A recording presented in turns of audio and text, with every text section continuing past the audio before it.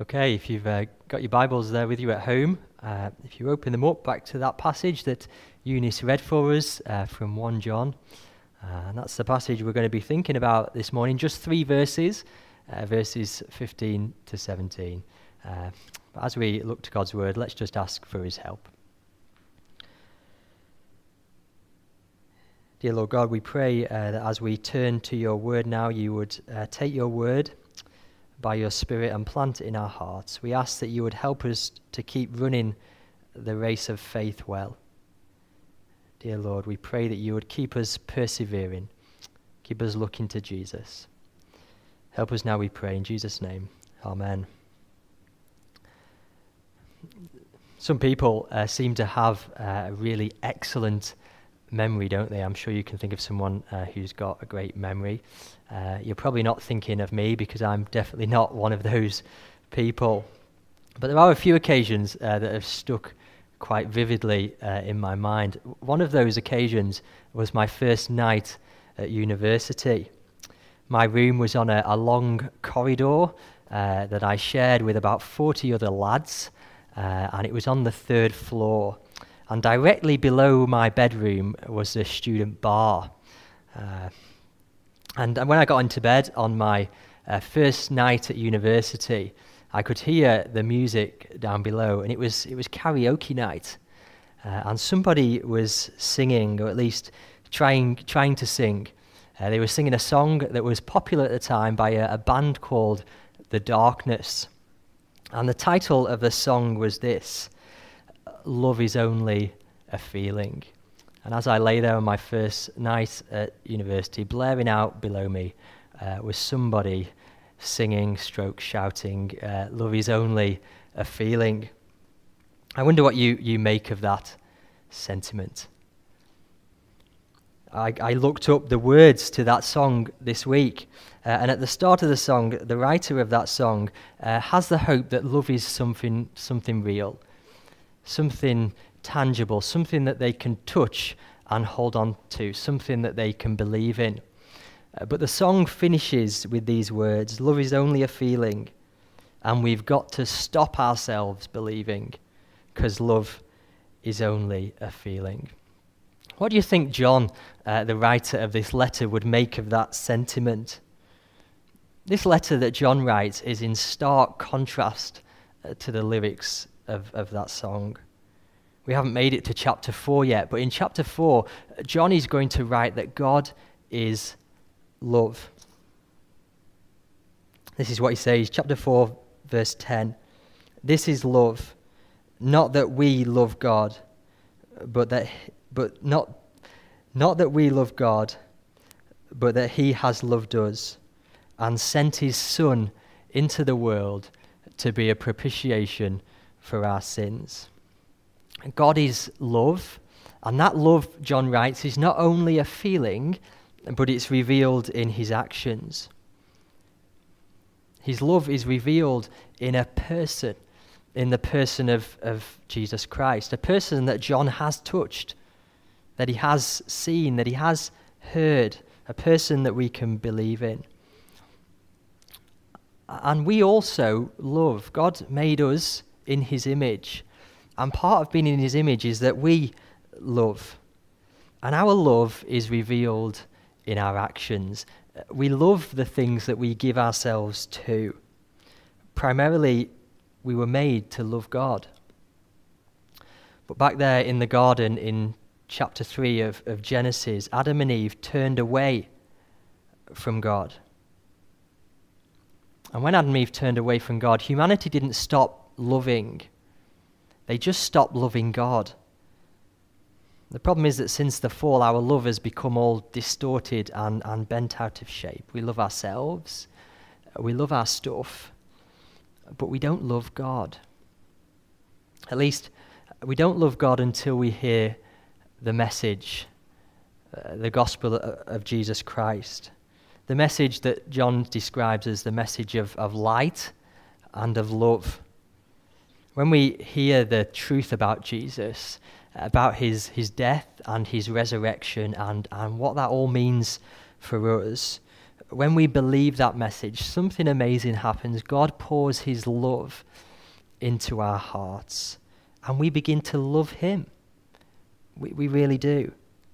And John is writing this letter to people like that, people who've had that experience, people who do love God, people who have come to know Jesus Christ, the Son, and through the Son, they know the Father. And if you're a Christian this morning, then that's your experience. God is no longer just some cosmic entity, some unknowable being at a distance. Because of Jesus, God is someone who you know intimately, and he's someone who you love. And one of the big concerns of the second half of this letter that we're looking at over these weeks is that God's children continue to love rightly. That's not always easy, because this world that we live in is a really dangerous place for God's children. This morning I'd planned to look at verses 15 all the way through to verse 27 of chapter 2. But as I was preparing, I realized that was just too big a chunk. There was just too much there. So we're going to zoom in just on 3 verses this morning. And I think it's going to be really helpful, because if we grasp these 3 verses, they're going to help us understand the rest of the letter. In the first half of the letter, the big contrast we saw was between the light and the darkness. God is light, and in him there is no darkness at all, John wrote in chapter 1, verse 5. And so those who have fellowship with the God of light must walk in the light.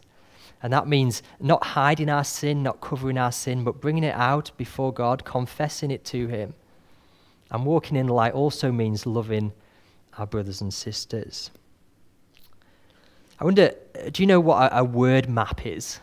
A word map. You sometimes see a word map after a political speech. Some politician gives a big speech, and after the speech, someone will develop a word map. And a word map contains all those main words that were spoken in the speech. And the more times the word was mentioned, the bigger the word appears on the word map. If we were to do a word map of the first half of this letter, the first half that we've looked at, the words light and darkness would be quite prominent. They would stand out in big letters. But actually, in the second half of the letter, the words light and darkness don't appear at all.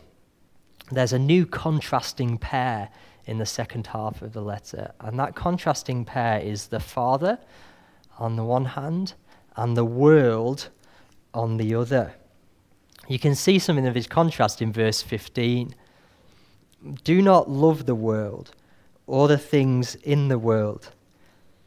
If anyone loves the world, the love of the Father is not in him.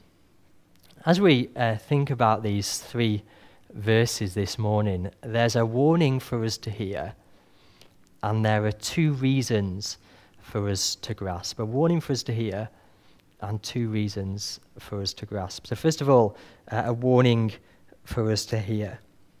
It's there, it's clear and obvious in verse 15. This is the warning. Do not love the world or the things in the world. It's a startling warning, isn't it? This is the first time actually John has written a kind of direct command or a word of instruction. It's a startling warning, especially when one of the most well-known verses in the Bible begins like this: for God so loved the world. And here John is saying, do not love the world. What does John mean when he says do not love the world? Well, here's what John doesn't mean.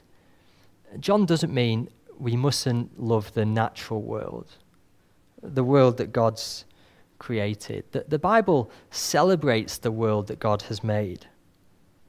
It's his creation, it's good, it belongs to him. So in Psalm 24 we read, the earth is the Lord's and everything in it.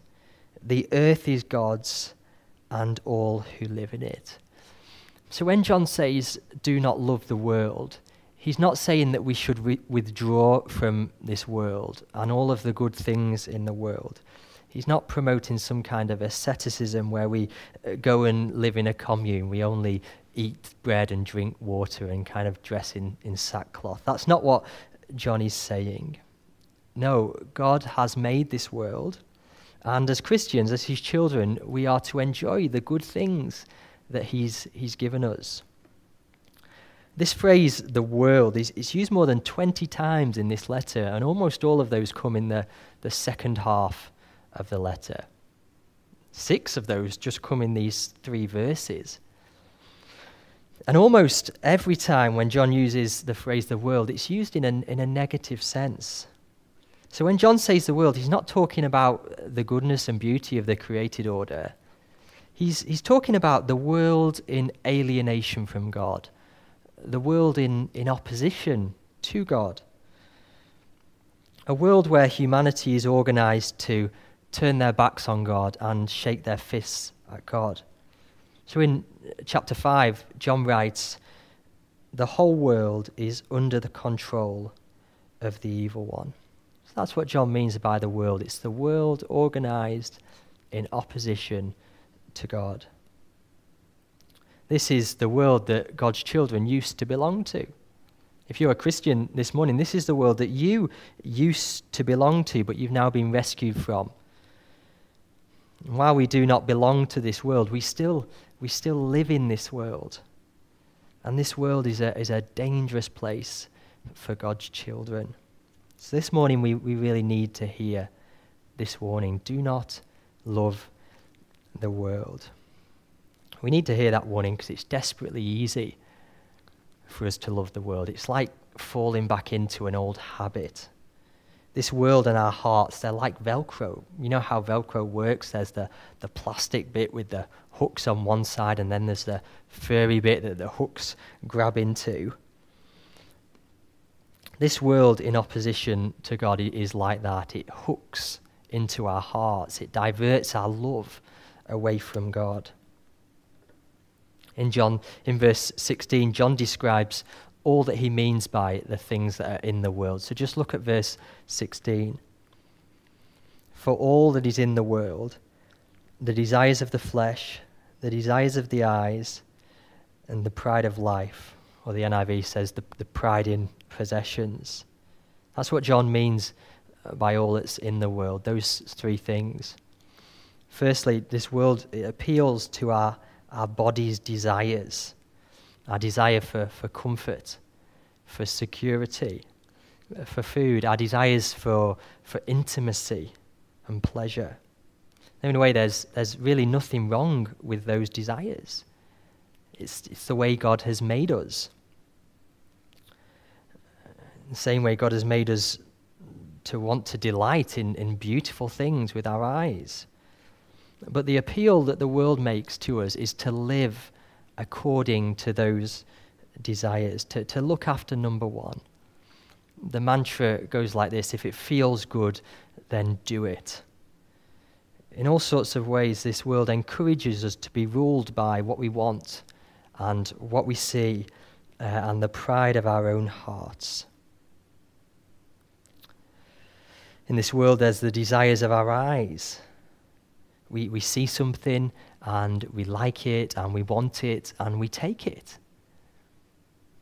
The advertising business is massive. Apparently in 2019 it was worth a staggering $560 billion. $560 billion just in hooking in to the desires of our eyes. And around this time of year, there's all sorts of adverts on TV for children. If you've got children at home, they will watch TV and they will see an advert, and then the next thing they say is, "Oh, Dad, can I have that?" And it's not just children that like shiny new things, is it? We're all prone to desire things with our eyes. This world hooks into our heart through the gateway of our eyes. These 2 things, the desires of our flesh, what our body wants, and the desires of our eyes, are a very powerful combination. And between them, they've given rise to a worldwide pornography industry that's worth around $100 billion a year. These are powerful drivers. The third thing John writes about when he talks about all the things in the world is the pride of life. This world is about a boastful, self-centered pride that knows no humility before God. Something to do with our possessions. The NIV translates it, as I said, a pride in possessions. There's something about having things that makes us proud and self-dependent and self-reliant. They make us feel like we've achieved something. They draw the admiration of others. Those expensive clothes, that nice car, those farm buildings, that big house. Pride in possessions. And John says to us this morning, he warns us, do not love the world. We must not live lives that are ruled by what we want, by what we see, and by the need to look impressive and be affirmed by the world. Do not love the world. We see the origins of this world all the way back in Genesis and chapter 3. Maybe as we've been looking at this, you've already thought about Adam and Eve back there in the garden. They're stood together before the tree that God has forbidden them to eat from. God has said to them, if they eat of that tree in the middle of the garden, they will surely die. But then Eve listens to the voice of the snake. And as she listens, hear what happens. So when the woman saw that the food was good to eat, that it was a delight to the eyes, and that the tree was desired to make her wise, she took it and ate it and gave some to her husband who was with her, and he ate it. You can see those three there all the way back in Genesis 3, the desires of the flesh, the desires of the eyes, and the pride of life. One of the questions that I've been turning over in my mind the last week is, how do I know when I'm loving the world and when I'm just simply enjoying the good gifts that God has given? What's the difference? Well, I think the difference lies in how we receive God's good gifts. When I take God's good gifts in a way that He's forbidden, I'm loving the world. Or when I hold on to them tightly and will not use them in the way that God has told me to use them, those good gifts, for the good of others and for the glory of God, then I'm loving the world. It may be good for each of us to take some time today to consider what area are we being wooed by the world? Is there some area where we're in danger of loving this world? We all have many choices to make. Big choices and small choices. What will we give ourselves to? Is there some area where you're in danger of letting yourself be ruled by what you want, what you can see, and an attitude of pride? I think as we look at this warning this morning, it's important for us to see that it is a warning. Johnny's not kind of wagging his finger at us and telling us off and saying, do not love the world. This is a loving warning from a loving apostle and ultimately from a loving God. One of the ways God keeps his children is through these warnings.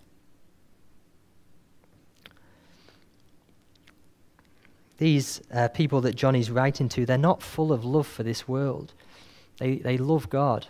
But if they're going to continue to love God rightly, they need to hear this warning. This warning is a preserving warning. It's a preventative measure. One of the words that's going to come up a lot in the rest of the letter is a word, remain, or sometimes it's translated in a more old-fashioned way, abide. John's going to write, he's going to say, let what you heard from the beginning abide in you. He calls these Christians to abide in him. That's in Jesus. In the gospel, we have the truth, the whole truth. We must stick with the gospel. The Christian is in Christ and he must remain there. And in order to do that, we must understand that the world is not neutral. This world that we live in is a rival for our love to Jesus. So that's the warning. Do not love the world. Now, we're going to look at a couple of reasons that we really need to grasp. At the bottom of our road where we live, at the bottom of the hill where we live, our house is on a hill, and the street goes down to a main road. We call it the main road. It's not really a major road. It's only a single carriageway, but we call it the main road. And we have given our children a warning. We've told them that they must not cycle fast down the hill. They really mustn't. And because we want them to follow the warning, we've told them why. So we say, don't cycle fast down the hill, because if you get to the bottom, you might not be able to stop in time. You might shoot out into the main road, and you might be hit by a car or a truck, and that really would not be good. So we give them the warning, then we explain the reason behind the warning, because we want the warning really to get some traction. And that's what John does in this passage. He explains the reasons behind the warning. And the first reason for not loving this world is that this world is not from God. This world is not from God. He writes, "For all that is in the world, the desires of the flesh and the desires of the eyes and the pride of life is not from the Father, but is from the world." The contrast of the first half of the passage, light and darkness. The contrast in the second half of the passage, the Father and this world. The Father and light belong together. This world and darkness belong together. And John wants us to see our distorted desires for what they are. They are rivals for our love to God. They are weapons in the arsenal of the evil one. When we find ourselves being led along just through what our eyes desires or what our body wants, it's good for us to recognize these desires for what they are. They are not from God. They are not neutral. We all know what John means, doesn't he, when he says the desires of the flesh and the desires of the eyes and the pride in possessions. And I think half of the battle of living in this world is recognizing those things for what they are. They are not from God. They belong to this world. They are of the darkness. They're worldly. Often, as Christians, when we think about worldliness, our thinking can just be too narrow. We think about worldliness in terms of behaviors to avoid and places to avoid. And in every generation, those behaviors and places seem to differ. But can you see from these verses that worldliness is much broader than that? It's much more subtle than that. It's much more deceptive than that. If we listen to John's words, we realize it's possible to avoid those worldly behaviors and worldly places, and yet still be head over heels in love with this world. Worldliness is not just bad sex, drugs, and stealing things. It's possible to be a thoroughly respectable person and to be thoroughly worldly. But here's something that isn't possible. It's not possible to love God, to be united with God, and give ourselves to this world. Those two things, it's not possible to do them both. So verse 15, "If anyone loves this world, the love of the Father, or the love for the Father, is not in him." And we may want to ask, well, can I not love the Father and love this world a little bit? Can I not be ruled by a love for God, but also kind of follow the desires of my body, the desires of my eyes, and the desire to get more stuff? John says no. He's got really no interest in encouraging Christians to live in the grey areas. I think we really need to recover a healthy suspicion of this world, its methods, and its values. As we live in this world, we need to remain vigilant, and that's part of the reason that God has placed us in a church family. He's placed us in a church family so we can help one another, remain alert to the dangers that we face. We're traveling a dangerous journey, but we're not traveling alone. It's often the case that we would be the last person to spot our own love for this world. Other people usually spot it long before we ourselves do. And so we need each other. Sometimes I will need to hear from someone else those desires that you're following, your desire for more stuff, your desire to live according to what you can see. Remember, that doesn't come from God. It comes from this world. It's not good. So don't love this world. It's not from God. The second reason is don't love this world because it's passing away. Verse 17, the world is passing away along with its desires, but whoever does the will of God lives forever. One day, this world and all of those desires that John's written about will vanish. Just as with the coming of Jesus Christ, the darkness is passing away, so too the world is passing away. And John says, don't love it.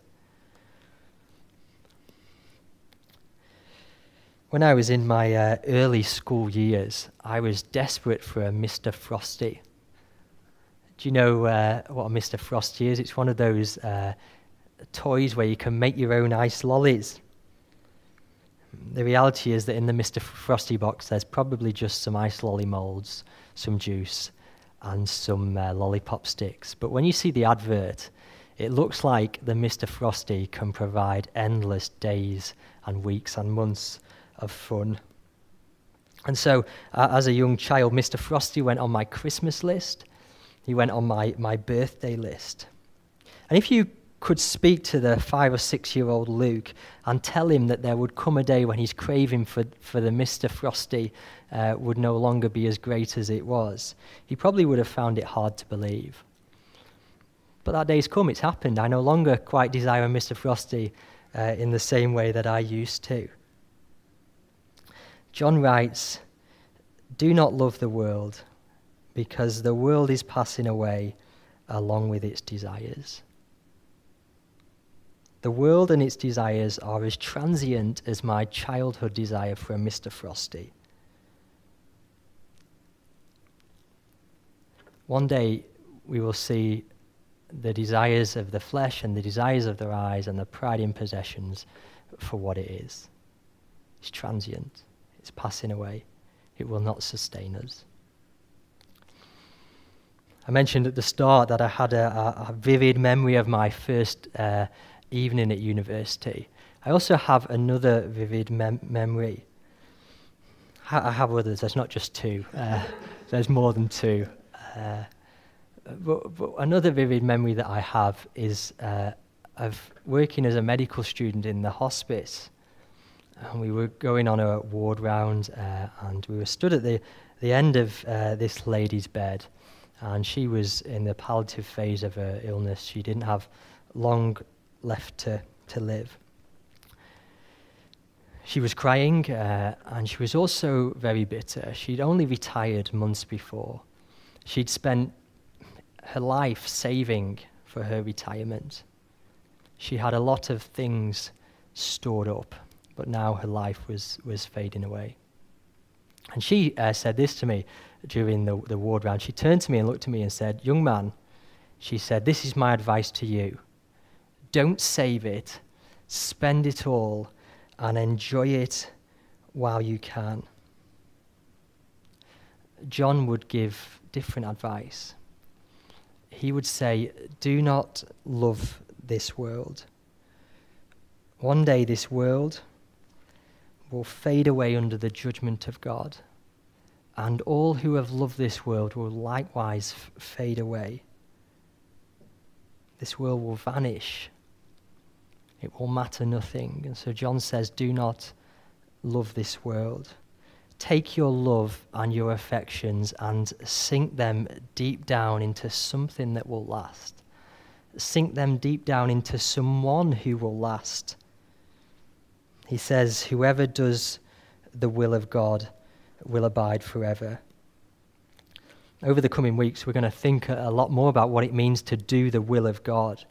But the warning comes to us loud and clear this morning. Do not love the world or the things in this world. This world is not from God, and it's a world that's passing away. Let's pray now and ask for God's help to receive his word, to take hold of it, and to be like that wise builder who not only heard God's word, but also put it into practice. Let's pray. Dear Father God, we thank you so much for your word to us this morning. We thank you for this loving warning that we have heard. Dear Father, we ask that you would help us to receive your word humbly. We pray, Lord, that you would reveal to us those areas where we're in danger of flirting with this world. Lord, we pray more than that as we continue to look to Jesus, as we remember the goodness of the good news, we pray that our affections and our love would be firmly rooted in him. Help us to keep living well as your children, we pray. In Jesus' name, amen.